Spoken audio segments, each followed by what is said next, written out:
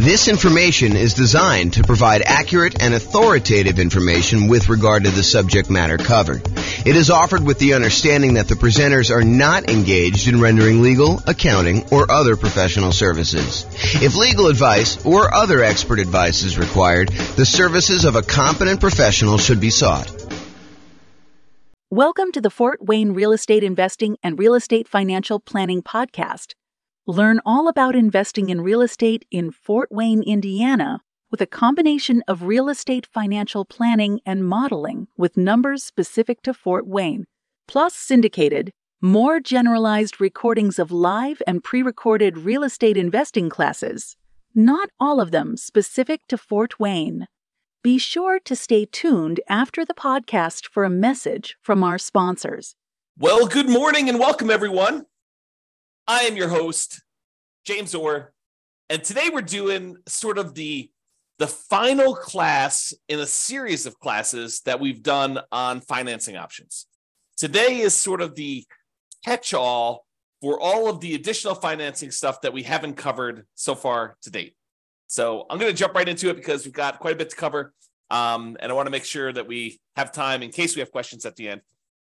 So historically, this is a chart from the 2022 National Association of Realtors profile of home buyers and home sellers. And this chart shows you what percentage of all the buyers used what type of loan. So of all the buyers, 62% of the buyers that purchased the property in 2022 from their survey used conventional financing. And we've done an entire class on conventional financing. In fact, we've done several classes on conventional financing. So if you have questions about that, that's not what we're covering today. This is the class on all the other types of loans. But 62% of them use conventional financing. 17% of all the buyers used FHA financing. And we've done a separate class on FHA financing. The 3.5% down option for being able to buy properties, single-family homes, duplexes, triplexes, fourplexes, that's FHA.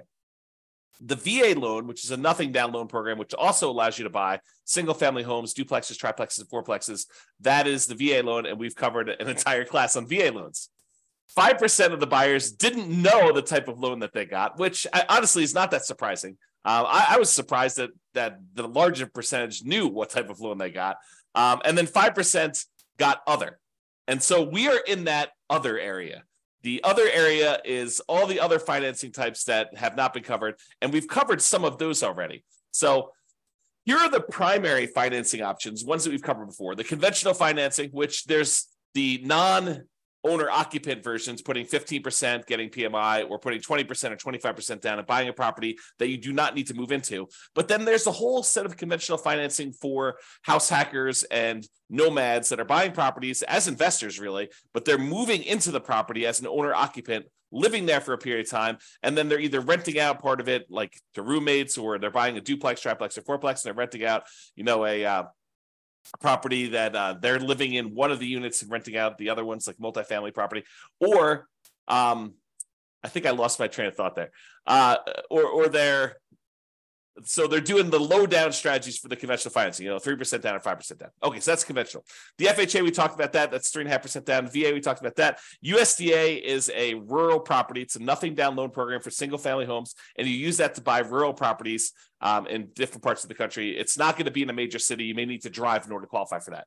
And then we had an entirely separate class on portfolio financing, which is the financing you typically use when you are either buying in some type of LLC, you're buying with partners and forming an LLC, you're buying with some type of self-directed retirement account, or you are buying and you've already got 10 conventional loans, so you're buying your portfolio loan after you've gotten your loan spots filled up. So we've covered an entire class on that. We're not going to cover today. So those are the primary financing options. This shows you an entire visual showing you all the financing options and then all of the additional financing options that were not the primary ones that we covered. And in order to zoom in and make it a little easier, I broke it up in 2 steps. We've already talked about these. So today we're going to talk about some of these other ones. I'm not going to recover in as much detail as I did the ones where we have entirely separate classes. So the intention of this class about all the other financing options is to cover the more unusual ones that we have not yet covered. And they're so unusual that there's there's not going to be a ton of detail for you to go into because they're really, really unusual. You'll see what I mean here in a second. So creative financing, we've done an entire series of classes on that. That's all the owner financing stuff, wrap financing, buying properties subject to the existing mortgage, doing any type of loan assumption on really low interest rate mortgages there, lease option, lease purchase, the whole rent to own family, any agreement for deed, bond for deed, contract for deed, anything like that. That's all part of the creative financing family. And we've covered that in a separate class. I will very briefly run through those, but honestly, go watch the full, I don't know if it's I think it's a 2-hour class we did on just creative financing by itself, if you were interested in that. Then we've got private money, which we covered when we did the private money and hard money class. The difference in my mind between private money and hard money is someone who is not usually in the business of making a real estate loan. Someone like grandma or grandpa or Uncle Larry or Uncle Bob, the people that they know you, they like you, they trust you. They may have some money invested in something else like CDs, and they're looking to get a good return on their money. And you are a real estate investor and you're looking to borrow money in order to go buy a property, but they are not typically in the business of loaning money on real estate loans. That's private money in my mind. Hard money is someone who is in the business of loaning money, and they're going to make you a loan in order to buy real estate, something like a hard money lender who is advertising and seeking out investments like this. So we talked about that in detail. I even shared with you my private money presentation of like how to go raise private money if you're going to go do that.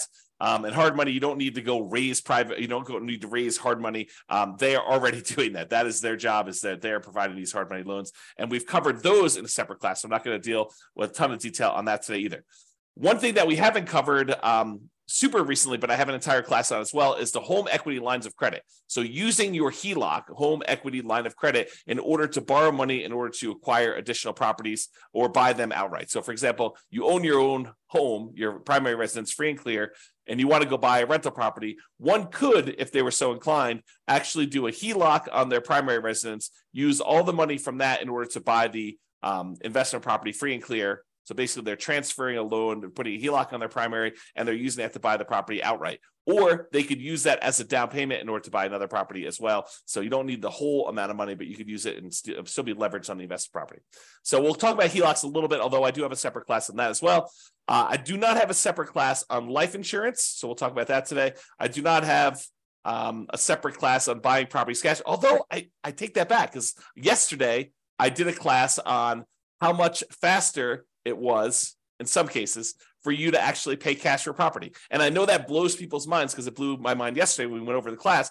But basically, we showed that in some markets, it actually is faster for you to take all the extra time, that significant amount of extra time, in order to buy a property all cash, instead of buying properties with 5% down as a nomad and doing that strategy. So that was super interesting, I think, to see how significant that was in certain markets. So I do have a separate class on self-directed retirement accounts, but we'll cover that briefly today. And then I've like other classes we've done in the past on partnerships and how to structure them and all that stuff, not specifically on the financing part, although I probably will do a standalone one on that in the future too. But that is what we're planning on covering. So let's jump into some of the stuff, but realize that there is a lot of this that you already have in the terms of a full separate class on these. Okay. All right, so creative financing. Entire separate class on this, but here's the quick overview. Owner financing, it's when a seller owns a property free and clear, they do not have a mortgage on the property, and they act like the bank. You say to them, hey, I'd like to buy your property. They say, great, I'd like to sell you the property. I don't want to go get a traditional bank financing. They're like, that's okay. I'd like to get the income from the property. And you guys come to an agreement where you make them monthly payments, you negotiate the terms of the loan, you negotiate how long the loan will be, you negotiate what you need to qualify. In some cases, they'll ask you for your credit score. In some cases, they won't. Some cases, they'll want to see, proof of income. Some cases, they won't. So it's all negotiated there. The interest rate you negotiate with the seller is all negotiated. There's no set ones for that. It's not determined by a bank or anything like that. You get to negotiate it all. And so the seller will act like the bank, and they will accept monthly payments or yearly payments if you negotiate it that way, or quarterly payments, whatever you want to negotiate. And the seller will act like the bank to finance that property for you. That's owner financing. What if the seller has a loan on the property still? Well, you might be able to structure it as wrap financing then, where the seller is going to accept the payment for you, but they are going to pay part of the payment you give them on their underlying loan. They're going to wrap the financing that they have currently on the property, and they're going to give you a new loan around that. So let's say you're buying a $400,000 property, but they owe $200,000 on it with a loan that they already own. So you're going to take that $200,000 loan, you're going to leave it in place. The seller is going to collect payments on you making a payment for the full $400,000 purchase price minus whatever you decide to put up for down payment, whatever you negotiate. And then they are going to take part of the payment that you give to them, and they're going to pay that underlying $200,000 loan. That's wrap financing. Loan assumption is when you're going to formally go to the bank and you are going to formally assume, you're going to apply and take over full responsibility for a loan that the seller already has. So, for example, the seller, a couple of years ago got a really, really good FHA loan, and you come in and you want to buy that property from them. You can formally go to the lender that has that loan and tell them you would like to formally assume the FHA loan. And they will have you fill out some paperwork. They may have you pay a fee, and then you take over their FHA loan with their old interest rate, which is probably attractive compared to what you can get today. The tricky part about doing loan assumptions in today's market is, in a lot of cases, not every single case, but in a lot of cases, the seller has acquired a property where they got their loan a few years ago, and the property values have gone up very rapidly since then. So they may have some equity that you may need to negotiate in some form or pay them in order to be able to formally assume their loan. Okay, so that's loan assumption. That's part of creative financing. Then there's the whole rent to own, lease option, lease purchase family, which is you agree, you go to a seller. You go to usually to a landlord who's renting the property, although it can be to a seller, and you go to them and you say, look, I realize you're renting this property. I would like to rent it from you, but I would also like to be able to buy it from you. They're like, that sounds good. Why don't we go ahead and do this? We will structure a lease agreement, and I'll give you an option agreement to be able to buy the property. And so now you have a lease agreement in place with also, in addition, an option agreement in order to be able to buy the property for a certain price at a certain date in the future with certain terms. And so basically you structure this. That's a lease with an option. Or you guys can come to an agreement, have the attorney say to you, hey, look, why don't we do this as a lease purchase? We'll have a lease agreement in place, and we'll have a purchase contract that's good for a year or 2 years or whatever it is. And so now you have a lease with a purchase contract, which is a lease purchase. So that's the whole rent to own, lease option, lease purchase family, if you want to structure it that way. Then there's the whole agreement for deed, bond for deed, contract for deed, installment line contract. You could think of this almost like your car financing, where you don't technically own your car until you've made all the payments as agreed. That's this version for house. You have an agreement with the seller that says if you make payments over a certain agreed upon period of time and you pay off the full amount of the property, at the end of it, they will then give you a deed for the property. It's different from owner financing. That owner financing, you have a deed that you get immediately, but then there's usually either a mortgage or deed of trust that says if you don't pay, then the deed can be pulled back. You can have a foreclosure and the deed can be pulled back to the seller. So with an agreement for deed, the seller holds the deed until the very end. So some type of either installment land contract, agreement for deed, bond for deed, contract for deed. And then the last one is subject to. So the seller has a loan on the property and they agree to deed you ownership of the property, and you agree to start making payments on their underlying loan. That's subject to.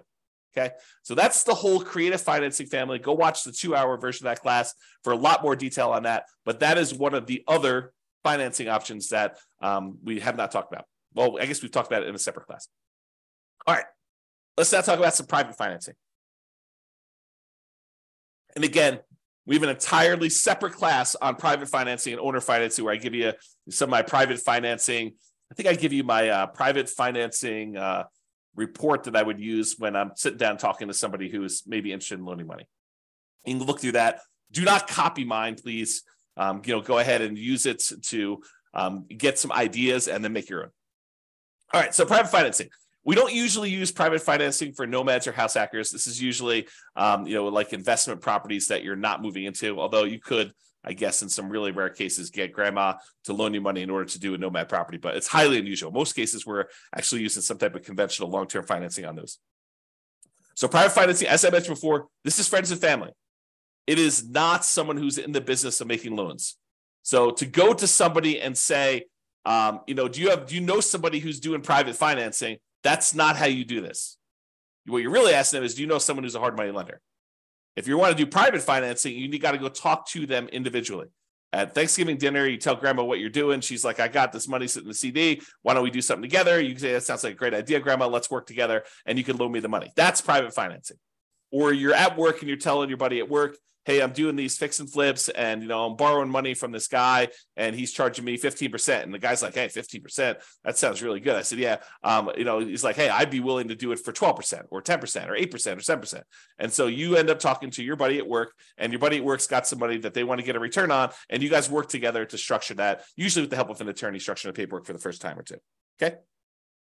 So private financing, more flexible than banks and can be much faster to close. The relationship is really important. It's actually critical in this case. It still requires a good financial statement because grandma's going to want to know that you're solvent, right? She's probably not going to take a risk if, you're not paying your other bills. She may, but probably not.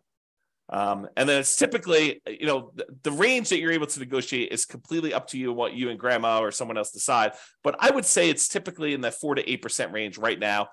Can be a little bit higher, can be a little bit lower, depending on your relationship with the person and what they want and need. Okay, so that's private financing.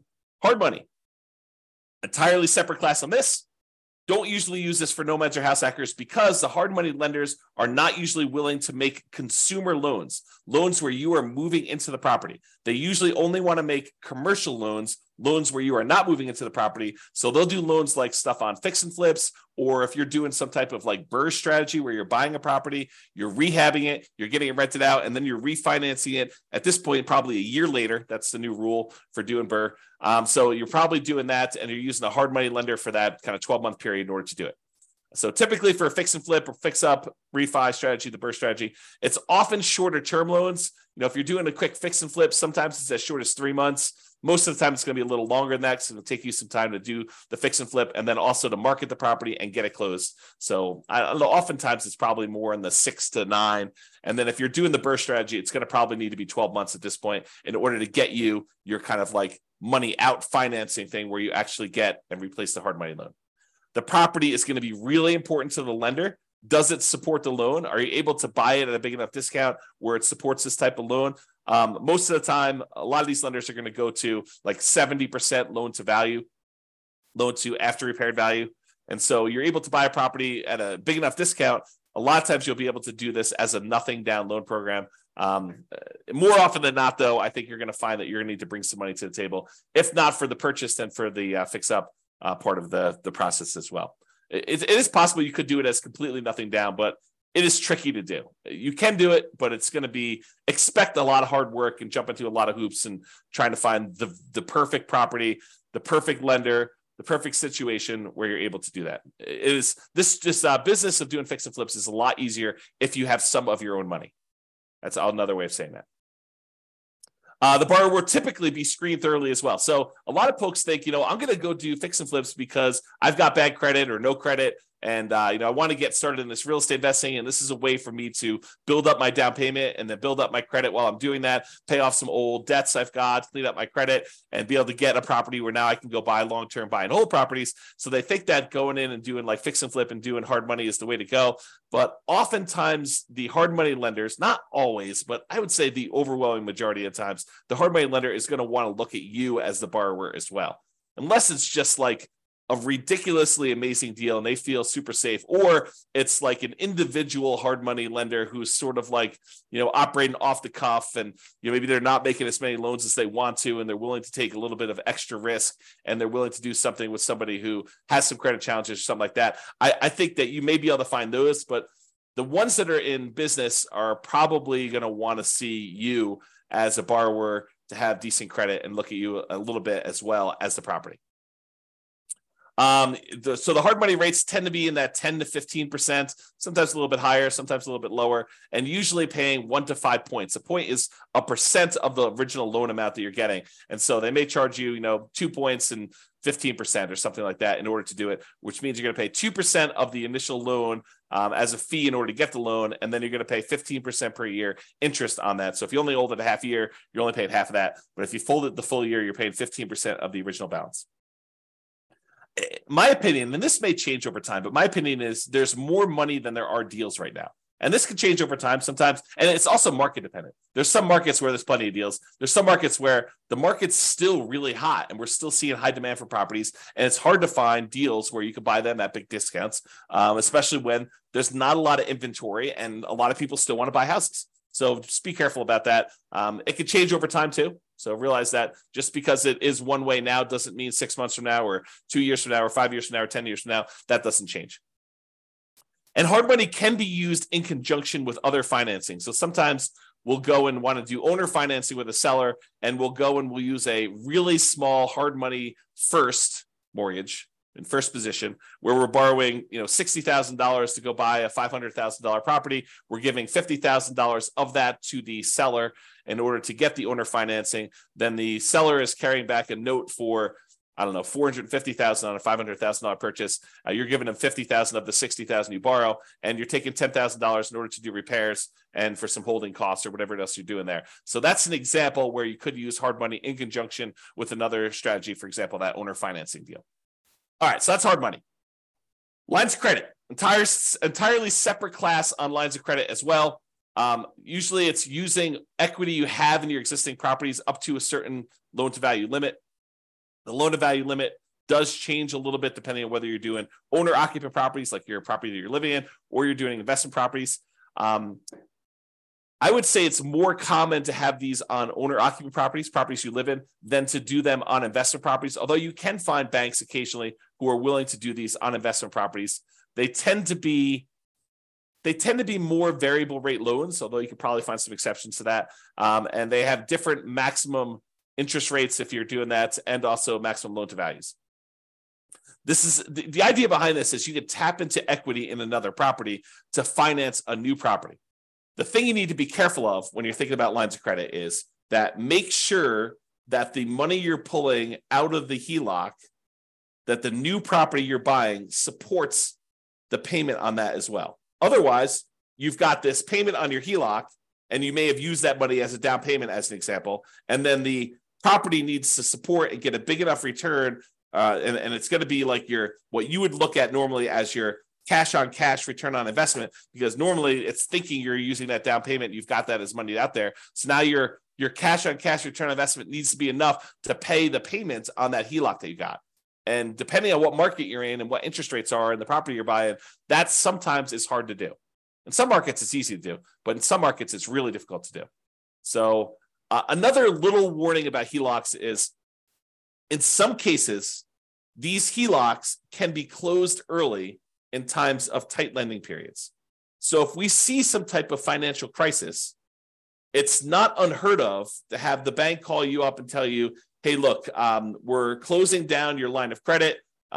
Maybe they're telling you we want to see, depending on what your agreement actually with them says, but maybe they want you to pay off the amount that you owe in a certain period of time. Maybe they'll convert that to a fixed period loan, but they won't let you borrow anymore. So realize that there are times when the lender's appetite for these can change, usually with some type of financial crisis, like 2008, 2009, that sort of stuff, where now the lenders are no longer willing to have these home equity lines of credit out there and available to you in case you want to use them. So if you think this is going to be a strategy you could use universally, that may not be the best plan. If you think, hey, look, my plan is to go buy all these properties and have HELOCs on all of them, and then to use these HELOCs in order to acquire properties, that may work great until they close down all the HELOCs. And then you'd have to change your strategy. So just realize that can happen, kind of thinking ahead when you do your strategy. All right, life insurance.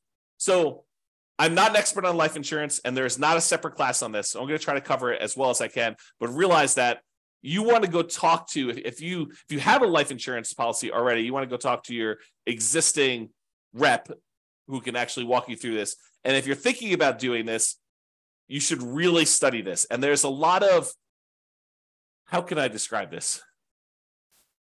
There's a lot of information out there about life insurance that is designed to be persuasive to sell you life insurance, but is worded oddly. So there's a period of time a few years ago now, probably 3 or 4 years ago, where me and a couple friends were really digging into this life insurance idea. Like they talk about like the infinite banking stuff and everything like that. So there's a period of time where I was doing a ton of reading and a ton of study this. And one of the things I came away with is the way that some people were wording their description of life insurance and how it gets used. While it was technically correct, it was, in my opinion, misleading. It was worded in such a way that you could interpret it in a true way, but you could also say That's not exactly what's going on there. So just be real, like eyes wide open if you're going to go do life insurance. Not that it's a bad thing, but realize that if it seems too good to be true, it probably is too good to be true. I guess is another way of describing what I'm talking about here. Okay, so the idea behind life insurance, though, is you could pay a company, a third-party life insurance company, and you could pay them a certain amount of money. And this is like term life insurance. I'll give you the really brief thing. So you pay a certain amount of money, and for a certain period of time, like the next year or 5 years or whatever it is, if you happen to die during that period of time, then the life insurance company will pay out. So, for example, maybe you pay in, I don't know what the numbers are, but let's say you pay in $1,000 a year for the next 5 years. And if you die at any point during the next 5 years, they will pay out, $1 million. I don't know if those are the exact numbers, but the idea is you pay in a certain amount of money and they pay you out a certain amount of money if you happen to die during that period. And there are usually some exceptions, like, if you die in within the first 3 months of the policy and it was, by your own doing or something like that, then they may not pay out. So there's usually some type of carve out for this type of stuff. So for life insurance. So that's sort of term insurance, and you don't have any residual balance. It's not like you pay the $1,000 in, and you've got an account with them that's accumulating or accruing or whatever it is like there. You pay them a certain amount of money, and you get the life insurance benefit from that. But there are all sorts of variations, and they go by a whole bunch of different names. There's a wide range of all this stuff. But basically, you can choose to pay in a larger amount to the life insurance company. And they will then invest that money and they will earn a return. And then they will have your balance with them actually grow. And so part of the money is going to pay a life insurance premium so that if you do die, there is a big payout. But in addition to that, you're paying more than the amount that you would need to have paid just to have gotten that life insurance benefit. And then they're taking part of that extra money and they are investing it on your behalf. And so what are they investing in? I don't know. You can go look up their kind of guidelines exactly, but a lot of times they're investing in stuff like stocks or bonds or other investments that they might have. And in some cases, what they're doing is they're taking the money that they have and they are loaning it out to the actual holders of the policy. So for the example, so over the last 10 years, let's say you've been putting money in this life insurance kind of policy that you've got there. And over that time period, you've grown a balance with them where you have $100,000 sort of like accrued with them internally in your account. And they want to go and they say, look, you've got this $100,000 invested with us. What do you want to do? And you could go to them and say, I would like to borrow against my $100,000 that I have with you. And then they will loan that to you and they will charge interest to that.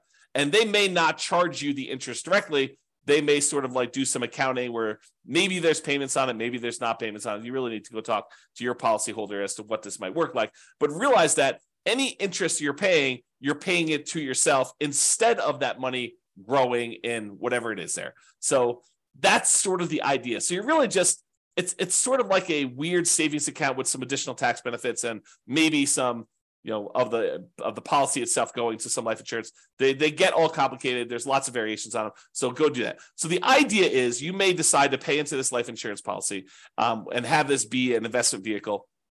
And then you could borrow money from this in order to purchase rental properties or do something else, whatever you really want to do. It's up to you as to what you can do there. And just make sure that your property can support any additional debt or interest payments that you're accruing or that you're actually having to pay by doing this life insurance policy. I'll make one other point about this life insurance. Really, you should dig in if it's something that's of interest to you. But the thinking of this is this. If you're going to go hire a third-party company in order to take this money and invest it on your behalf, they're going to go buy stocks or bonds or whatever they're going to do. Realize that they're not usually giving you the exact return that they're earning. And they may charge you some type of admin fee, or they may say, we will, you'll get 80% of it, or you'll get something. So really, they can structure it lots of different ways, but they're having to profit to run their whole organization from the money that you have invested with them. So it's not like you just take the money and you invest it directly and you get to keep 100%. They're usually taking the money and they're investing it and they're charging you some type of fee in order to do that. Okay, that's enough being said about life insurance. Let's move on. Let's talk about self-directed retirement accounts. And there's an entire separate class on this. So for example, if you have a self-directed IRA or a self-directed 401k, that is, you have an account, an IRA or 401k, and instead of having it with Fidelity or Vanguard or whatever it is like that, where you're investing in stocks or bonds or whatever other types of securities that they may sell, you could decide, instead of having the account with them, you could go meet with an attorney or a specialist who does this for you and create a self-directed version of that where you have control over the money and what you invest in. And when you do that, there are lots of limitations and rules about what you can and can't do, but you could then use that money in order to go buy things other than stocks or bonds. You could go buy things like gold, or you could go buy things like real estate, or in some cases, probably some other type of investments. There are restrictions. There are a lot of rules about this. Go watch the class on a lot of details on that. And also there are rules about what you can do for the investment you're buying. So there are limitations on, if you go buy the property, you doing work on that property if it is your self-directed IRA retirement account. So just be careful about buying a property thinking that you're going to do the rehab on it and then you're going to be able to sell this property. There are restrictions on that. And so you may need to work with someone else or hire someone else to do those jobs if you're going to do it. Now, if you go use this self-directed retirement account and you want to use it as a down payment to get a loan in order to do a purchase of property, most lenders are going to insist on doing a non-recourse loan because they can't go after your IRA or your 401k, your self-directed stuff. If you're getting a mortgage with the property owned by a self-directed retirement account. So if you think, I'm going to take this money and I'm going to go get a rental property, you're not going to probably be able to put 20% down. If you're going to get a non-recourse loan, usually as a portfolio loan with a portfolio lender, they're usually going to require at least 35% down as a non-recourse loan. And because they're using some type of, debt service coverage ratio in order to make sure that the property is going to be supporting itself, they may require more than 35% down. And it's been my experience with clients that have used these before is that sometimes you don't find this out until really late in the game, like a week before closing, when you've done a lot of stuff and you don't want to jump out of the contract. Then they tell you, look, I know we originally talked about 35%, but after we've looked at the whole situation and the property and everything, we're going to now require 45% down or 52% down or whatever it is that they tell you in order to be able to get that loan. So be prepared. You heard it here first, that these 35% numbers are not like the set in stone number that you have to do for a lot of lenders. Okay. When you get these type of non-recourse loans, if you're getting like 30-year financing, in most cases, those are going to be some type of adjustable rate mortgage. They're going to be variable. And if you do a 15-year amortization, in some cases, you may be able to find ones where they have fixed rate financing on those. But the problem with 15% or 15-year fixed rate financing is a lot of times the payment on those is so much larger that your cash flow is going to be really ugly. It's going to have negative cash flow in a lot of cases when you do this. Now, there's sort of like this weird, I don't know if it's a trick, but some lenders consider you funding an LLC from your self-directed IRA or self-directed 401k as different than the self-directed IRA or self-directed 401k being the owner of the property and investing directly. So, for example, you have a buddy who also is interested in investing in rental property. You guys decide to form an LLC together. And you guys get together and your self-directed IRA is going to be the one that wants to fund the deal. So the self-directed IRA takes let's call it a 50% ownership interest, could be whatever you decide, but it takes half ownership interest in the property in exchange for providing, in this case, let's call it 20% down. And then your partner, your other investor buddy, is going to be the operating person in the agreement. They're going to go find the property. They're going to do all the work on the property. They're going to manage the property. They're going to do all that in exchange for their half of the deal. You guys are going to go out and buy a property. And for some reason, a lot of these portfolio lenders, when you're going to go form an LLC that has the self-directed IRA just being the funding partner in the LLC, they see that as different than your IRA owning the property directly. And there's probably some good reasons why, right? But then your other partner is going to have to sign on the loan. They're going to be personally responsible. They're going to be a personal guarantor on that loan. And then your self-directed IRA is going to provide that for 20% down. So instead of having to put 35% down, if your IRA owns it directly, in this case, because you formed an LLC with someone else, you're not going to be able to do this with you. You're not going to be able to partner with your LLC, is my understanding. You're going to need to do it with someone else. They will be able to personally guarantee the loan, and you will be able to do it with 20% down. So that's a kind of way to do it. Again, talk to a professional, specialize these in details, or go watch the 2-hour class to get some insight before you go talk to your guy. All right. Couple more. Cash. So yesterday, just happened to teach a class on this. We talked about, and there's lots of variations on this, but yesterday we talked about if you're doing like the nomad strategy of buying a property as an owner occupant, 5% down, moving into the property for at least a year, living there for a year. Then after you're done living there for a year and saving up your next down payment, you convert that one to a rental. You buy your next property 5% down, you move into that one, you live there for a year, and you repeat this process until you have as many rentals as you want to acquire. So using that strategy compared to somebody who is moving into a property, living there, and they buy their one owner-occupant property first, and they stay there forever. Then they start saving up using the same savings rate as the other person was for doing their nomad. So it's not a huge savings rate, but taking what seems like forever to save up to the point where you have 100% of the purchase price of the property you want to buy, and then buying a rental property, not moving into it, but buying a rental property, all cash. Then you take all the savings you have from your regular job and any positive cash flow you have from this free and clear rental property, you use that to save up and buy another free and clear property with that thing. It turns out that in some markets, that is actually faster, saving up and paying all cash for properties, than doing the nomad strategy of buying 5% down properties and acquiring that way. It depends on the market. With our current interest rates, current prices, current rents. Okay, so that's what we found out. So if you're like, who is buying properties all cash? In some cases, it's actually faster for you to be financially independent, for you to do the cash strategy versus doing financing. And I'm sure in the future, I will also do comparisons doing, 20% down versus paying all cash, and 25% down versus paying all cash, and maybe even 50% down, like 50 instead of doing all cash. Like, I'll go do all those strategies and I will show you how, and sometimes it's more effective, faster to do it other ways. And then I also yesterday looked at risk, which one is more risky. Turns out when you do financing, it is riskier. And then also how that impacts your net worth.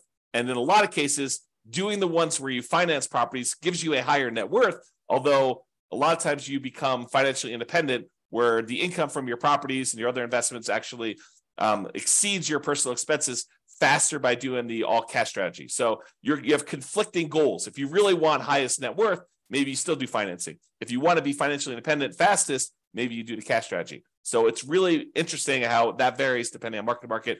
Go watch the class. I think I posted it to the website yesterday, or it'll eventually be on the podcast too. So, okay.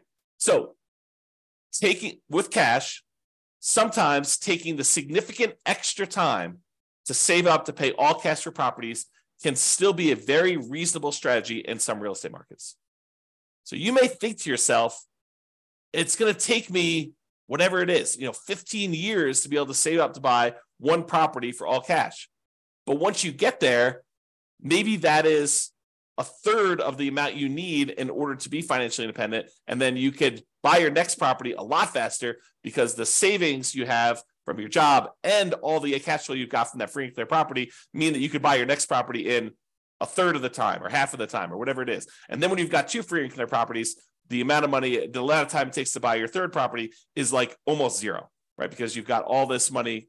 It's not zero, but it gets really, really fast as you get more and more of these. Versus buying a property where you have very little cash flow, and then you buy another property that has very little cash flow. You still have very little cash flow, even though you have two properties. Okay. And as an aside, there are versions of this strategy where you buy a whole bunch of these relatively small cash flowing properties, more than you need. Like, let's say you buy 10, and then you let the equity in the properties grow up so that you can then sell off half of them or a third of them and pay off the remaining ones to get to the point where it's free and clear. And that may be the fastest strategy of all. We have to go look at that and model that and see. And I've done some modeling on it, and you can go look on the website to see it. So if you want to see some of these variations, how they compare, you can go to the realestateFinancialPlanner.com/model and look up a lot of these modelings for like 305 US cities. Okay, so that's cash. Partners. Now that we've covered like all the conventional primary strategies, conventional FHA, VA, USDA, portfolio loans, we've covered all the creative stuff, covered the private money, hard money, portfolio loans, HELOCs. Like, we've covered all these different things. Now it's time to talk about partners, because partners is really you relying on someone else to use one of these other strategies, right? I mean, they're going to get the money from somewhere. Either they've got cash, or they're going to go get a private money loan, or they're going to go get a hard money loan, or they're going to get a portfolio loan, or they're going to use a HELOC on their own property, or they're going to use their life insurance or their self-directed retirement account or whatever. And so the idea is that partners is really just meaning you're not the one getting the loan. You may go find the deal. You may decide you're going to be the one managing the deal. You're going to go do all the work and the heavy lifting, and your partner is going to come in and they're going to use their HELOC or their life insurance, or they've got a private money grandma who's going to loan them the money, or they're going to go qualify for the hard money loan, or they're going to or maybe you're the one that's coming in as a partner and you're doing creative financing deals and you need someone to come in with some cash. Like, there's all sorts of variations on this, but realize that it's really all the stuff we've already covered. It's not something new. Okay. And just be careful if you do partners. If you sign on the loan with your partner, this typically does count as a loan spot for everyone that signs. So if you go decide, hey, look, we're going to do this partnership, and the partner's the one primarily qualifying, and the lender, for whatever reason, says, hey, why don't you go sign on the loan as well? That does count as a loan spot for you. So if you're concerned about hitting your 10 loan spots before you have to go to portfolio financing, you want to be sure that you're not going to be one of the ones signing for that loan. And it may mean that you need to structure it slightly differently. So talk to your attorney and your lender to make sure that you got that structured right. Okay? So in conclusion, you're much more likely, as I showed you at the very beginning, to utilize one of the primary financing options when buying rentals. So it's conventional financing, FHA, VA, USDA, and then other. And the other was like 5%, if I remember correctly. So 5% now, we've talked about all these other options you've got, from creative financing, private money, hard money, portfolio loans, all these other things that we've got here, those just are that 5%. So there's a really small chance that you're going to need to use these at all. And then if you do decide to use them, this is kind of the information you've got there. So, however, there are some more unusual, less frequently used options that we've talked about that you might want to consider, as there are more unusual situations. All right, that's all I got. Any questions from the folks that are on live? Otherwise, we're going to call it here. Hope you enjoyed the kind of series on financing. Go dig into the other classes if you want details on those. Any final questions?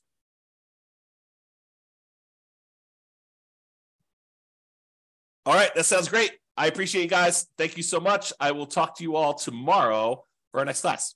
Bye-bye for now. With home prices up, mortgage interest rates up, and rents up, but not quite enough to counteract the higher prices and interest rates, cash flow on rental properties in Fort Wayne is harder than ever. Book a call with the Real Estate Financial Planner to apply our proprietary 88 strategies to improve cash flow on your rentals. See the show notes for a link to schedule your call and improve your cash flow today. If you're a real estate agent, lender, or professional in Fort Wayne that wants to help our real estate investor listeners, consider reaching out to learn about collaboration opportunities with this podcast. We'd love to add more value to our listeners by having you assist our investors buy, sell, and finance their real estate investments. See the show notes to schedule a call to discuss collaboration opportunities.